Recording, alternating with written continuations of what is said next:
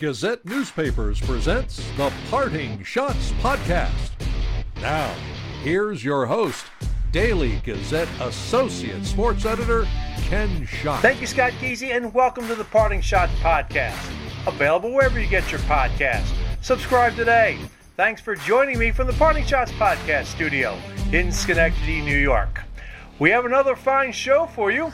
I'll talk about my Philadelphia Phillies firing manager Joe Girardi last Friday with Jack Fritz, co-host of the High Hopes Pod on Apple Podcast, in an interview I conducted Wednesday night. First, though, we are going to talk about the Belmont Stakes and the Little Boston Bruins hockey with the award-winning Gazette sports writer Mike McAdam. He's on his way to cover the Belmont Stakes Saturday for the Gazette. Mike, welcome back to the podcast. Thanks for having me, Ken. I'm fired up for Saturday, that's for sure. Yeah, I bet. Even though we don't have a Triple Crown potential here, let's handicap the Belmont. It's not drawing a strong field, but why is it still an interesting one? Based on what? Based on the fact that Rich Strike, the Kentucky Derby winner, is in the field after winning the Derby at ridiculous, absurd odds of 80-1, which was the second biggest upset in 148 years of the Kentucky Derby. They chose not to run him in the Preakness because their plan all along was to, if they got in the Derby, which they barely did based on one scratch on Friday, they weren't going to run in the Preakness no matter what, and they kind of stuck to their guns. I know there's a lot of pressure on the Derby winner to come back in the Preakness, but his trainer Eric Reed said, we're going to stick to the game plan after consulting with the owner. So they're coming back in the Belmont. So you got the Derby winner. Nobody's done except for Triple Crown winners, American Pharoah in 15 and Justify in 18. Nobody's won the Derby and the Belmont since Thunder Gulch in 1995. So we'll be interested to see if Rich Strike can pull that off. I personally don't think he will. But the interest factor also comes into play by the fact that we have a filly in there, Nest, who was second in the Kentucky Oaks on Derby weekend to Secret Oath, who coincidentally did run in the Preakness. So we had a filly in the Preakness, and now we have another filly in the Belmont, which is very intriguing to me. I was at Belmont Park in 2007 when Rags to Riches outdueled Curlin to win the Belmont, which remains to this day one of the most amazing sporting feats I've seen. She was the first filly to win the Belmont since 1905, a filly named Tanya, and then the only other winner by a filly was out of 23 fillies who have run in the Belmont was the first year they held the Belmont, which was 1867, and a horse named Ruthless won the first Belmont that year. So we're going to see what Nest can do in there. She is trained by Todd Pletcher, who also trained Rags to Riches in 2007, so he's not afraid to bring a filly into this mile-and-a-half very difficult race. He did it back in 2013 with unlimited budget, and she finished like 7th or something like that. Other interesting note is that Rags to Riches dueling Curlin in the 07 Belmont, Nest is actually sired by Curlin, so you got another connection back to 07 along those lines. But my pick is We the People. Relatively lightly raced. He's the 2-1 morning line favorite, coming off a very impressive win in the Peter Pan, which is sort of, Naira sticks that race in between the Derby and the Preakness, that weekend between. And the Peter Pan is kind of traditionally a race that horses who are just aiming for the Belmont and aren't really aiming for the Derby or the Preakness or wind up in the Peter Pan because of other circumstances.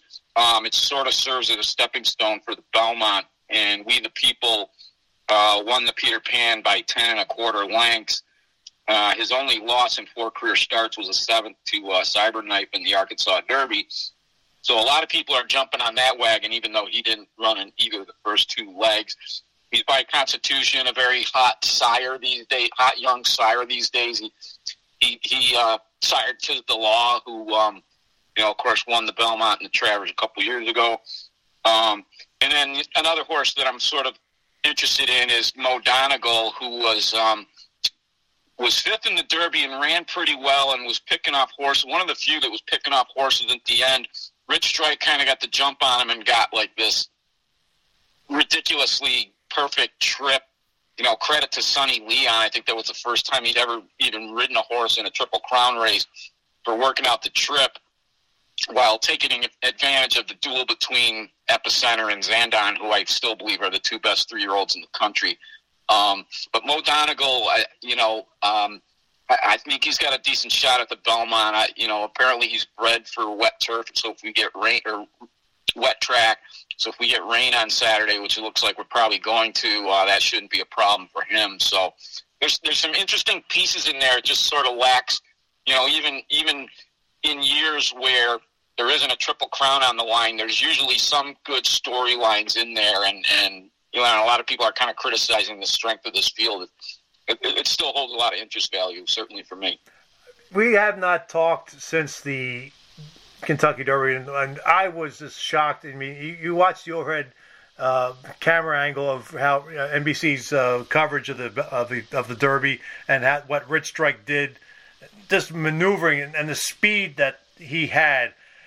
Yeah, we have a longer distance now. I mean, can Rich Strike repeat that performance?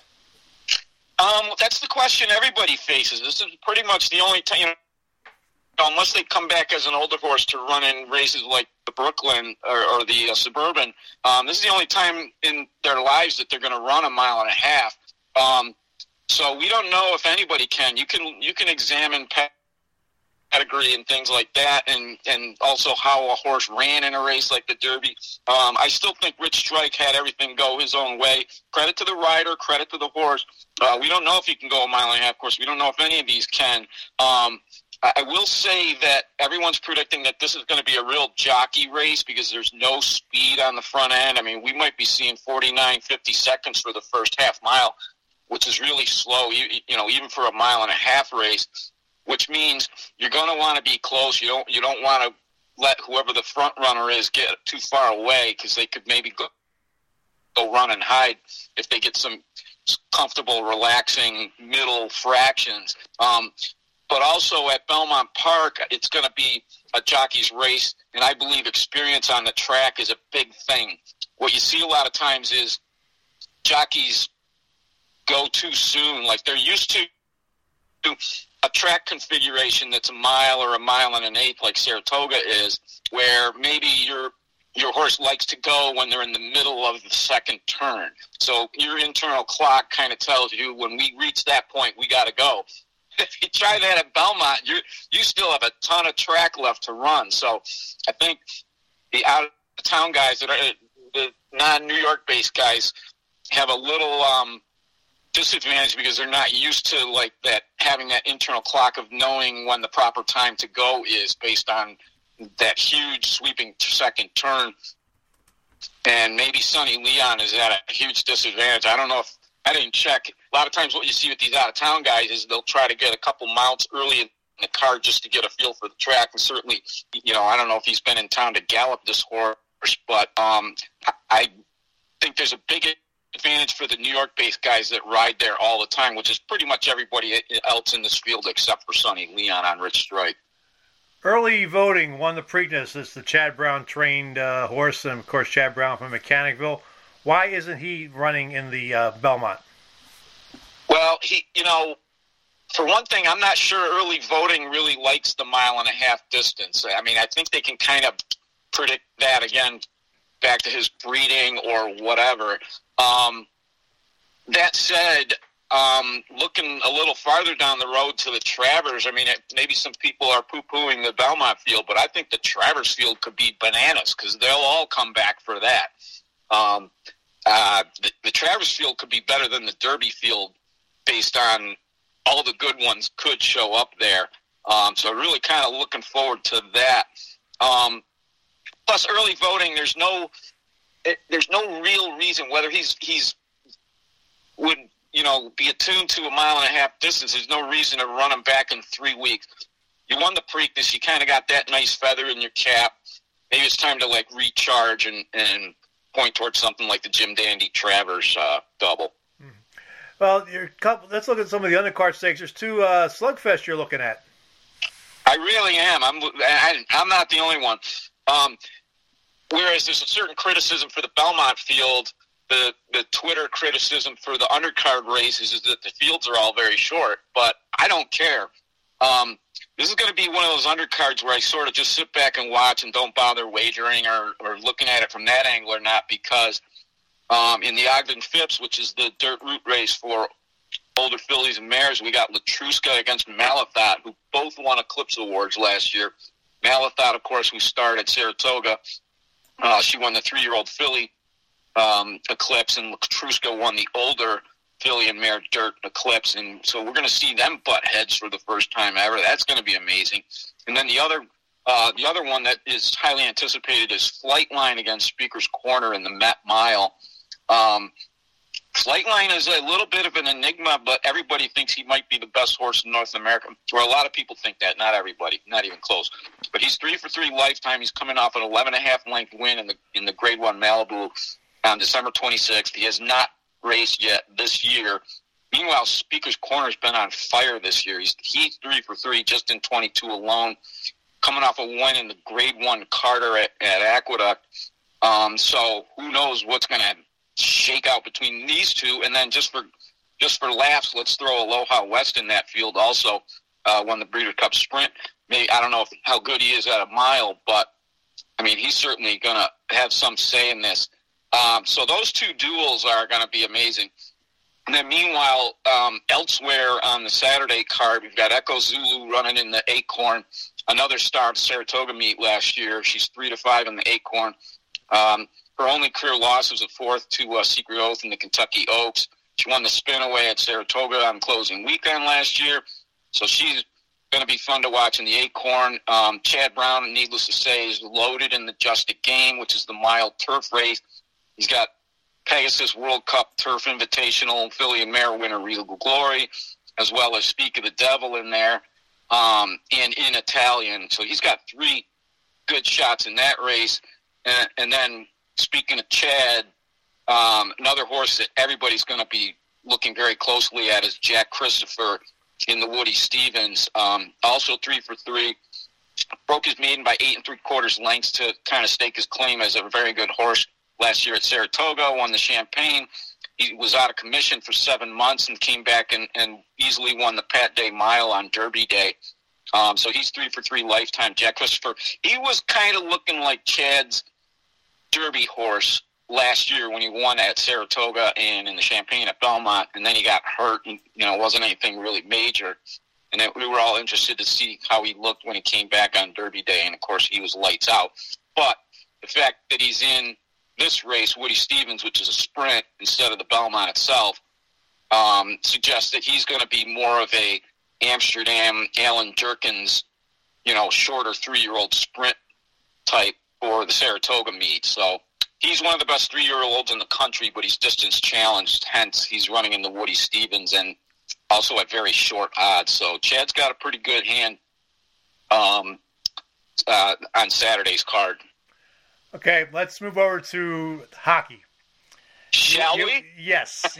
You are a big Boston Bruins fan. Do we have to? Yes, we do. If I had to suffer through a long flyer season, I had to suffer through my questions. All right, Boston Bruins fair. Monday night stunningly fire head coach Bruce Cassidy. Wins 245 games. Guided the team to the Stanley Cup Final, Game 7 in 2019. Really overachieved this year. Why was he fired? What are the Bruins thinking? I don't know what they're thinking, and all I know is what they're saying, and it's a bunch of bull, if you ask me. Who knows? I mean, maybe there's a black cloud hanging over this whole off season for the Bruins. That was just the straw that broke the camel's back for me. I mean, you're already looking at Patrice Bergeron maybe retiring because he's hurt.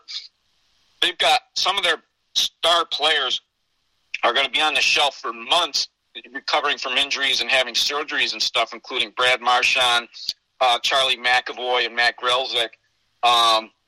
Meanwhile, I was reading this morning, to throw another log on the fire, apparently David Pasternak is a little disgruntled, and I think there was a suggestion that he wasn't thrilled with Cassidy, and that maybe that traces back to when he broke up the Marchand-Bergeron Pasternak line during the playoffs, which actually worked at the time. And I don't know if Pasternak is mad about that, but maybe the firing of Cassidy was to appease Pasternak, who's going to be an unrestricted free agent. I don't know. I just know the reasoning that they gave just sounded like the typical bull, like change of direction, whatever that means. I mean, while lavishly praising, and this is Don Sweeney and Cam Neely, lavishly praising Bruce Cassidy up and down for his contribution and all the work he did with the team and the success that he had, blah, blah, blah. But different direction, I have no idea what that means. They didn't supply anything that really backed up, justified firing him. I don't get it. I hate the whole, we got beat in the first round for a few years. We didn't get out of the first round of the playoffs last few years, so let's shake up something. They can't get fired. They don't get fired. The upper management guys, they're the ones putting the pieces together. And, they kind of scapegoated Cassidy to some degree, and I wasn't happy with it. He's a good coach. I thought he was a straight shooter. He cares about defense from everybody, not just the defensemen. And I don't buy anything that they said because they didn't really even say anything. So I don't know. But there's a black cloud, and I don't mean black and gold with the smoke being black. I mean black like storm clouds brewing over this off season, and I'm gonna kind of like back off on paying attention to the Bruins until training camp, maybe later. Who do you think made the call? I mean, obviously, Sweeney's the face as the GM, but do you think Cam Neely has his hand in this? The president? I don't know if I don't know how much he had his hand in it, but he didn't veto it. Not that he can. I mean, Don Sweeney is the top of the hierarchy there. If Neely had a problem with firing Cassidy, he didn't make a convincing case. Who knows what goes behind those closed doors? And but I was shocked. I was like, I did not see that coming, and just smelled like just that knee jerk. Well, we got to do something, and they didn't get very creative because everybody just sort of takes it out on the coach, and I didn't think it was really justified in this case. I'm not happy. There's some speculation out there. I mean, I don't know how real it is.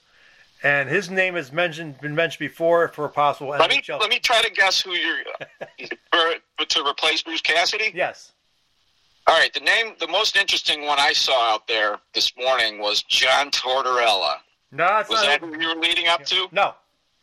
A guy. Barry Trotz was another one. No, a guy who we know, not Rick Bennett, but his predecessor. Oh, Nate Lehman's name was thrown out there a couple days ago. I saw that. Yeah, wouldn't that be something?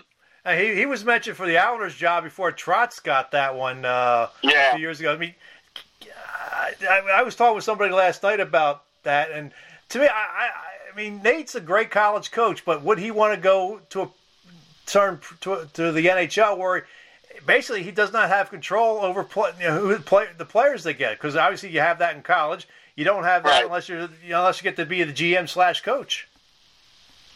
Yeah, I don't know what I mean, unless it's like it comes down to a money thing, where certainly you would think the Bruins could make it attractive to Nate to leave Providence. So I don't know. The history of college coaches going to the NHL is kind of a little checkered side.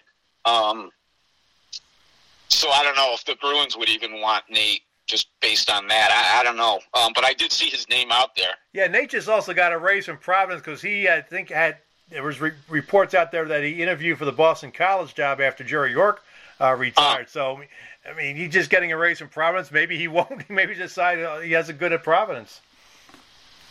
Well, he certainly has leverage because he's done very well there, and he seems like an attractive name.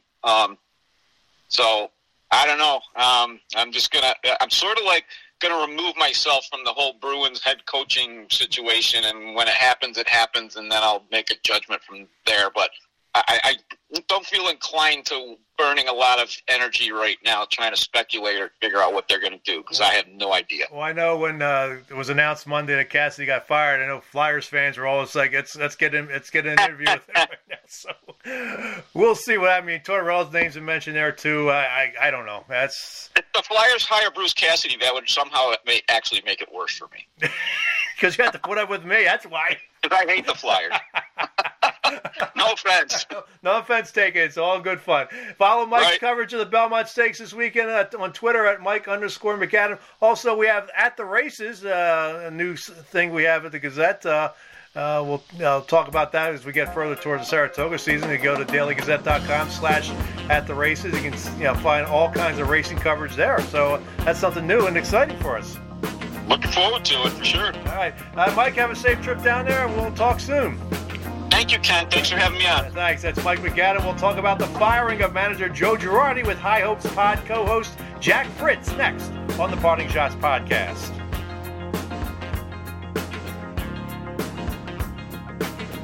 At the Track is your premier source of horse racing news and events from the daily newspaper of the Saratoga Racecourse, the Daily Gazette. At the Track features racing tips, feature stories, picks by NYRA racing analysts Anthony Stabile and Andy Serling, and direct links to NYRA bets. Check out At the Track at www.dailygazette.com/atthetrack. Hi, this is Siena men's basketball coach Carmen Massarello. You're listening to the Parting Shots podcast with Daily Gazette Associate Sports Editor Ken Schott. Welcome back to the podcast. As you know, I am a Philadelphia native and live and die with my pro sports teams. So when it was announced last Friday that the Phillies fired manager Joe Girardi, I was happy because it wasn't a good run under Girardi. To talk about that is the co-host of the High Hopes Pod on Apple Podcasts and the producer of the John Marks and Ike Reese show that is heard on weekdays from 2 to 6 p.m. on 94 WIP in Philadelphia. Here is Jack Fritz. Jack, I appreciate you taking some time out to talk Phillies baseball with me. Of course. I mean, it's always fun talking Phils when they won 5 straight. So it's easy for now. And hopefully they don't ruin our summer here on a little bit. Well, as we tape here Wednesday night, the Phillies under Rob Thompson 4-0 right now. I mean, let's look back to 2019 when Gabe Kapler was manager and Joe Girardi was out there. I think I was looking forward. Joe Girardi, he should be managing his team. He knows what he's doing. Gabe Kapler doesn't know what he's doing. What happened? What wrong? Man, it is.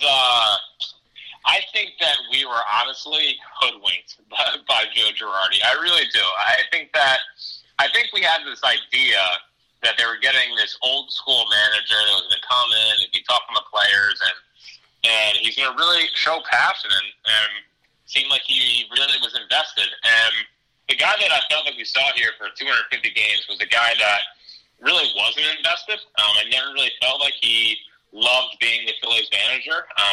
Now I do think he had inadequate talent at some points, but I don't also think that any of these players really enjoyed playing for him, and I think that you're already seeing the dividends. I mean, last night I thought was really interesting with how the clubhouse is reacting to it, and how there's like music blaring, and it was almost so loud that he heard it through the walls of Rob Thompson. Like, it just seems like that there was a big weight lifted off of these guys' shoulders, and I think that's kind of the culture that Girardi had set here. I mean, why did it take until last Friday to do this? There were some points this season where I thought, you got to make the move now. Make the move.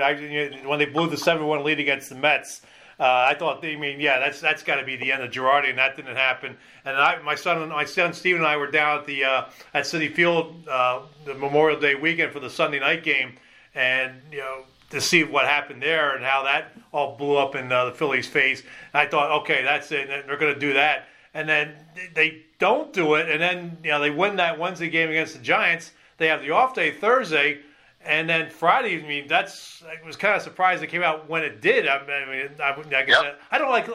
I should clarify. I don't like anybody seeing them losing their job, but it got to a point it was just so frustrating, and you get invested in this. And I've been a lifelong Phillies fan. I'm 58 years old, and I went to games at Connie Mack Stadium the final year there with my grandfather, and including the final game against the Expos. But wow.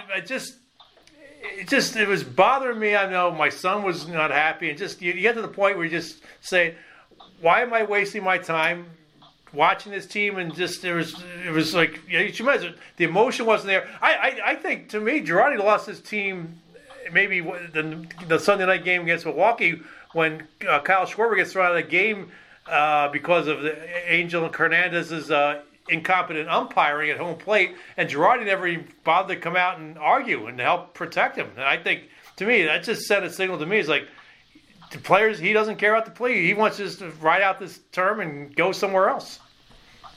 Yeah, I think that was the beginning of it, and frankly, that was one of the most shocking things I've seen. And at that moment, I was like, does he really care about these players, about this team, about having his guys back? And frankly, the fact that it took until the ninth for any kind of reaction from the Phillies dugout, I thought was ridiculous that night.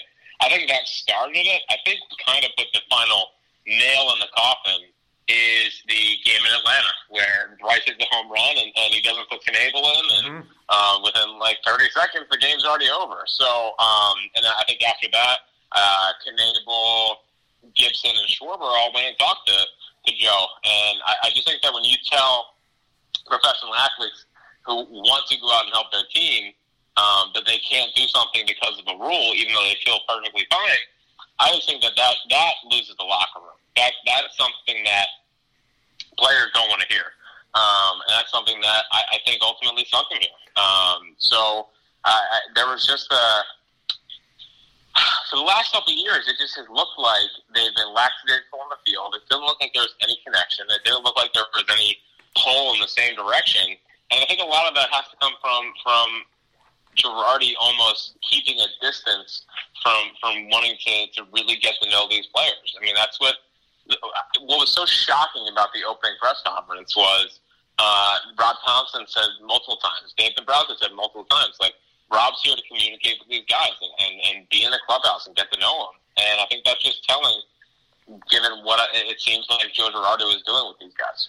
Yeah, what drives me nuts, and again, I'm old school. I remember going to the vets. Steve Carlson pitches a complete game. You're out of there in 2 hours, 15 minutes. Or if you had the Phillies starters falter, you had a bullpen that was consistent. I mean, Ron Reed, Tug McGraw, Warren Brewster. I mean, I go back to those 70s and 80s teams, and just these guys that they come out and can't seem to get the job done. I mean, Knebel almost blew it Tuesday night in Tuesday night's game against the Brewers. I mean, ends up loading the bases and somehow wiggles his way out of that. But it just drives me nuts at how they use the pitchers anymore, and just let the starters go 6, 7, and use relievers. I mean, I think it's one of the things we can criticize Girardi about is the fact that he did not use that bullpen properly. I know they've had issues, but there's got to be a point where it's either the talent or the manager or both.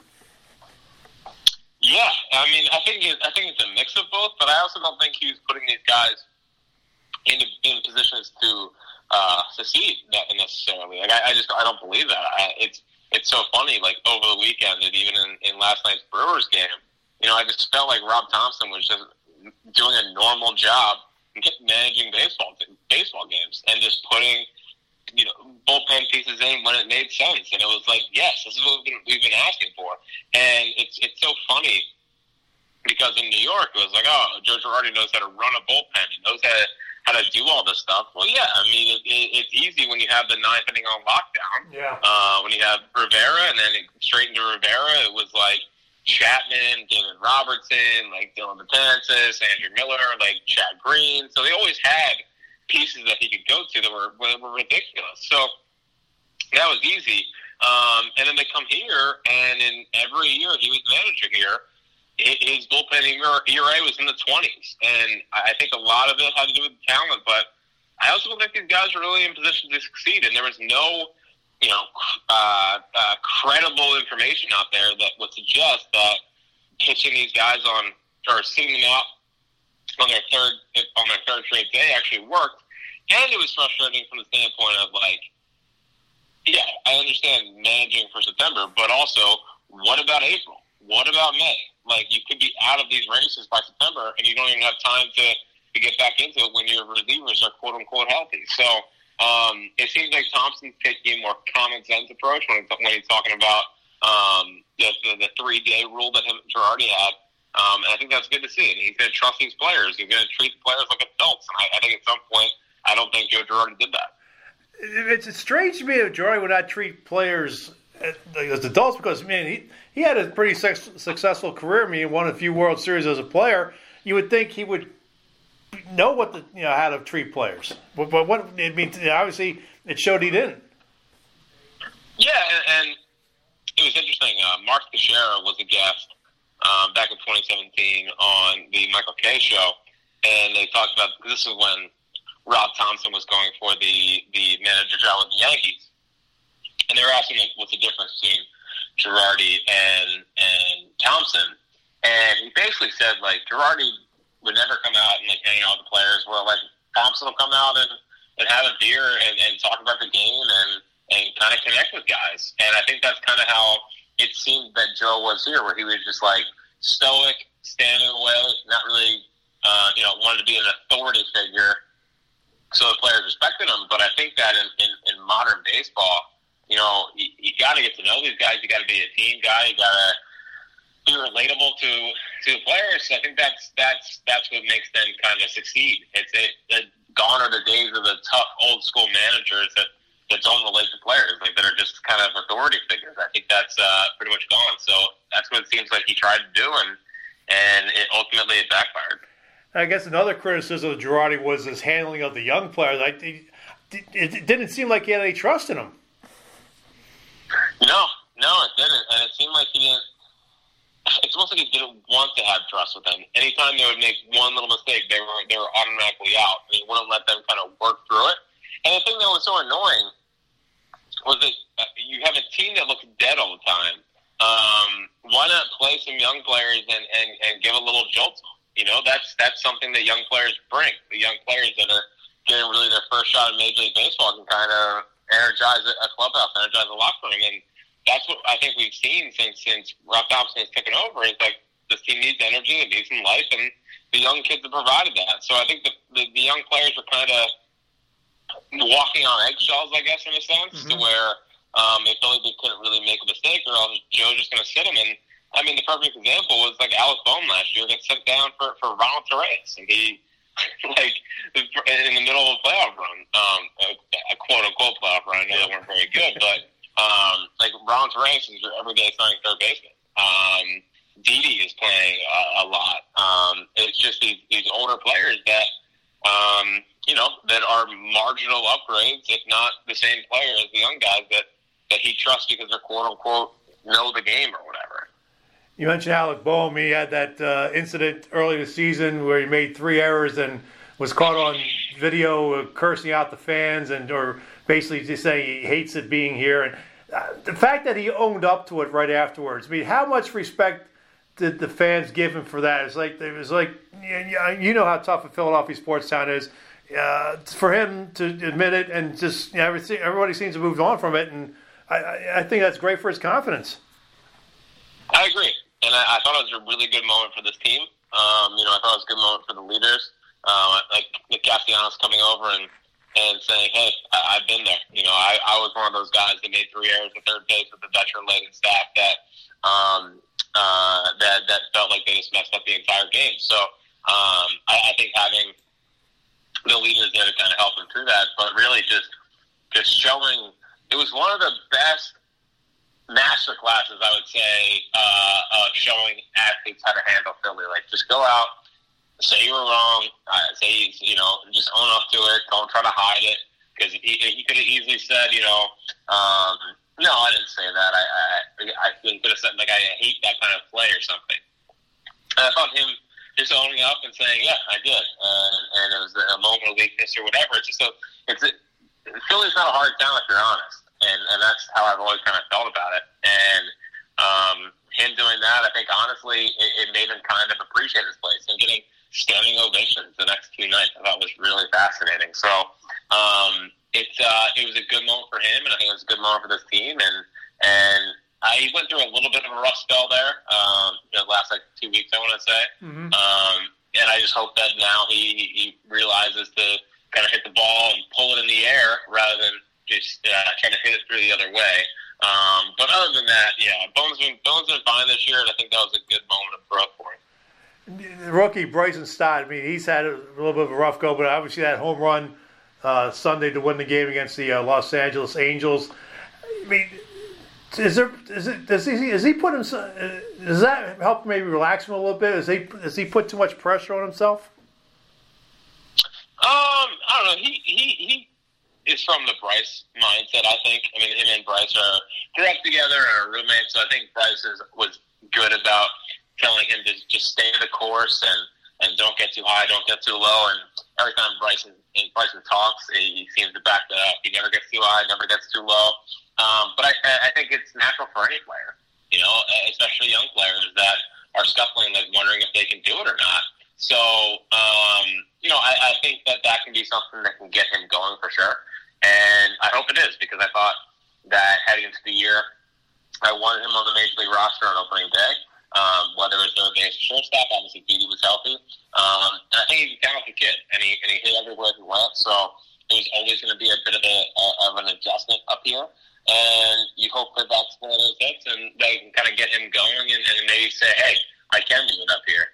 And so far, it seems like it kind of has. Rob Thompson, obviously, he's been with Girardi for a long time. When he was named the interim manager last Friday, my first thought was, this is basically a Girardi clone. But looking at it, the success so far here, the first 4 games he's managed, I mean, how different is he from Girardi? Well, I mean, it's pretty obviously right now. It's just good vibes, It's just good times with them, and they seem to be playing with more energy. It seems like he's letting the players be themselves more. It just every time you looked at that clubhouse under Girardi, it just seemed like guys were tight, and it seems like Rob Thompson is just kind of letting them go and letting them be them. I think some of his bullpen decisions has been mostly easy, but they've made sense when he's gone to them. Last night, obviously pitching Beerling for Moniak. I mean, almost anyone could have made that decision, but it worked out for them. So, I think you're going to see, hopefully, this team play with a little bit more energy, a little bit more inspired, because that's not something that we saw under Joe Girardi. And I think that we should see better bullpen usage. And I think the early returns, at least on the bullpen side of things, have been solid. Do you think Thompson will change closers? I mean, I think he should. There seems to be this big thing of, how do we know Sir Anthony can handle the night? How do we know he's mentally capable of doing it? It's like, yeah, sure, that's fine, but I want to see if he can't do it first before I have to have the premeditated, I'm not sure he can do it. And Knebel, the problem with him right now is that he's pretty much just a fastball pitcher. He seemingly has lost faith in his curveball. There's a point last night where I think he threw like 10 straight fastballs because he doesn't know where his curveball's going right now. So if they keep him there, it could ultimately cost him a playoff spot. And it's shocking because I think Knebel's a good pitcher. It's just been frustrating that he comes here and immediately goes to being bad. So I want to see what Sir Anthony can do there. And you take Knebel out of the role, you put him kind of in the fireman 6, 7, 8 innings. Maybe that gets him going and gets some confidence back in more low leverage situations, while Sir Anthony hopefully takes the closer position and runs with it. How do the Phillies make the playoffs? I mean, do they just focus on trying for the wild card at this point, or do you think the division is still in play here with the Mets having some injuries right now? Yeah, I mean, it's wild because I keep waiting for the Mets to mess this whole thing up. I mean, Scherzer's getting bit by dogs. DeGrom hasn't pitched yet. Marte's banged up now. McGill's banged up. Pete Alonso left the game last night. So these are things in the past that Mets fans, I think, would be freaking out about as that the season was kind of ending for them. But they've just kind of been able to handle everything this year, and that's been wild to see. Something that I'm not used to as a Phillies fan, seeing the Mets be competent, even in the face of disaster. So I think the division's probably out of contention now. But listen, they're 3.5 out of the third wild card spot, and that's something that they got to focus on at this point. The division's whatever. I think they just got to take this kind of one day, one series at a time, and let the chips kind of fall where they may. I don't want them looking at the standing and saying, "Oh, we got to really push and try to erase a 10.5 game lead, in one series. And you got to take this as a series by series basis and take it one day at a time. And you hope that by the end of the year, you're in position to be in the playoffs, because the city needs it. I mean, it's been 10 seasons going on 11 if they miss it this year of playoffless baseball in a top 5 market. That is unacceptable. Well, let's remember 2007, the Mets blew a lead late. The Phillies caught them, and maybe that could happen again. Would be kind of nice. But, of course, and the other thing is Buck Showalter has always had success in the regular season, but has never gotten to the World Series. And the pattern is he gets fired, and the next year the team gets to the World Series. It happened with the Yankees, happened with Arizona. So who knows? I mean, stranger things have happened. That's why they play 162. Yeah, that's exactly right. Hopefully that when Buck does move on from the Mets, they're like when he moved on from the Orioles, which is in a total rebuild, and we don't have to worry about the Buck curse of his team winning the World Series immediately after he gets fired. Well, Jack, let me ask you, let me give you a chance to promote all your platforms, Twitter, and all that fun stuff. Yeah, so you can follow me on Twitter at JackFritzWIP. Every night it's pretty much just melting down about the Phillies or being all in on the Phillies. It's kind of a roller coaster ride, but that's the beauty of baseball. One minute you think the season's over or the game's over, and the next minute Bryce Harper's hitting a grand slam and it's 6-6, and then Corey Knebel comes in and blows it, and then Bryce Scott walks him off. So it's a fun time. I think the Phillies are my favorite. I live and die with this team. I treat every game like an Eagles game, so it's probably not healthy, but it is what it is. I wouldn't want it any other way. So Jack Fritz WIP on Twitter, Instagram, and then if you want to check out High Hopes, it's just two absolute baseball nerds talking about the Phillies. So anywhere you listen to podcasts, get podcasts, all that fun stuff. Of course, your other co-host is James Seltzer, who produces the midday show with Joe DeCamera and John Ritchie. And I told you when I reached out to you that my son Stephen has been a loyal listener of WIP for many years. I mean, he gets up in the morning, he has Angelo on, he has Joe and John's show on, he has John and Ike show on, and he listens to that, and we listen to the Beat the Hammer segment on every Friday, so we always enjoy that. And it's like I said, he's really, even though he's born up in New York State here, I raised him right being a Philadelphia sports fanatic. Well, I guess so. I mean, it's been a lot of pain for most of our lives, but it just makes winning. It makes winning that much better, kind of going through it. And I appreciate you having your son listen to the station. I think WIP gets a tough rap sometimes. It's a lot of fun and interacting with callers and listeners. And honestly, day after wins or day after crushing losses, there's no more fun days to work in radio and working on WIP, talking to our awesome fans. So it's the greatest, and good job up there in New York State, raising them the right way. Thanks, Jack. I do appreciate it. A few minutes, Jack, and hopefully we'll talk again soon. Maybe get to October, and Red October, and we'll have that back after a long absence. Yeah, I mean, that would be crazy. It's been far too long, the longest streak in the NL. And I would give anything. I don't care if it's their wild card. I don't care if they're winning 85 games. Just get into the playoffs. That's right. Who knows what happens once you get to the postseason. Jack Fritz, appreciate a few minutes. Yeah, no problem at all. Anytime. All right. I'll be back to wrap things up here on the podcast and have the latest winners in the Daily Gazette's auto racing contest in just a moment. You're listening to the Parting Shots Podcast.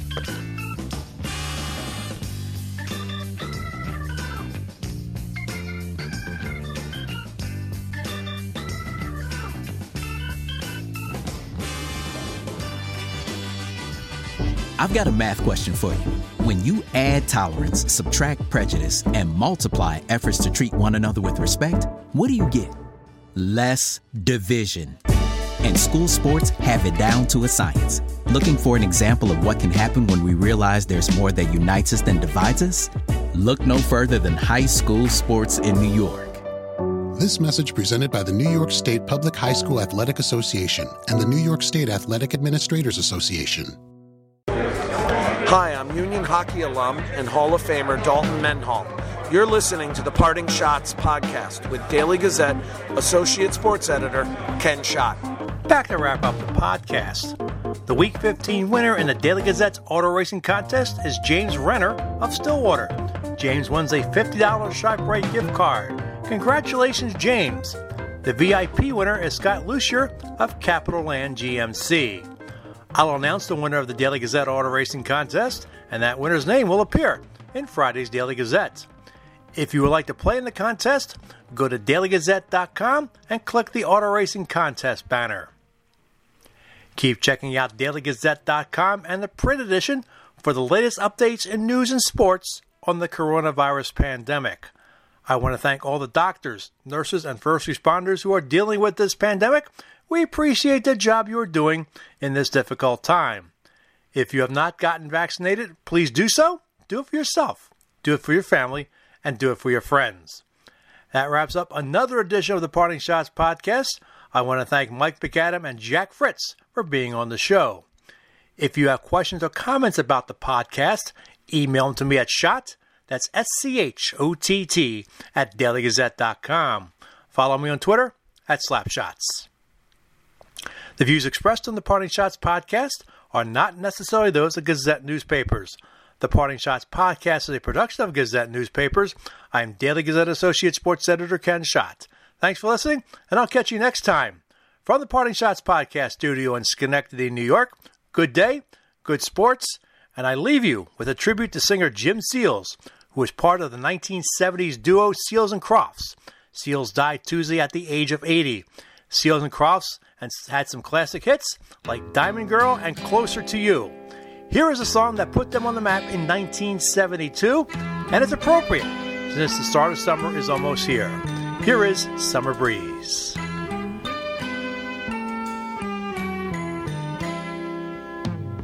See the curtains hanging in the window in the evening on a Friday night. Little light is shining through the window, lets me know everything's alright.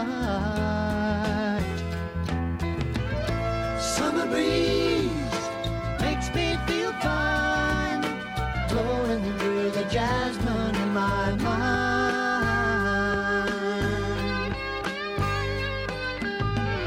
Summer breeze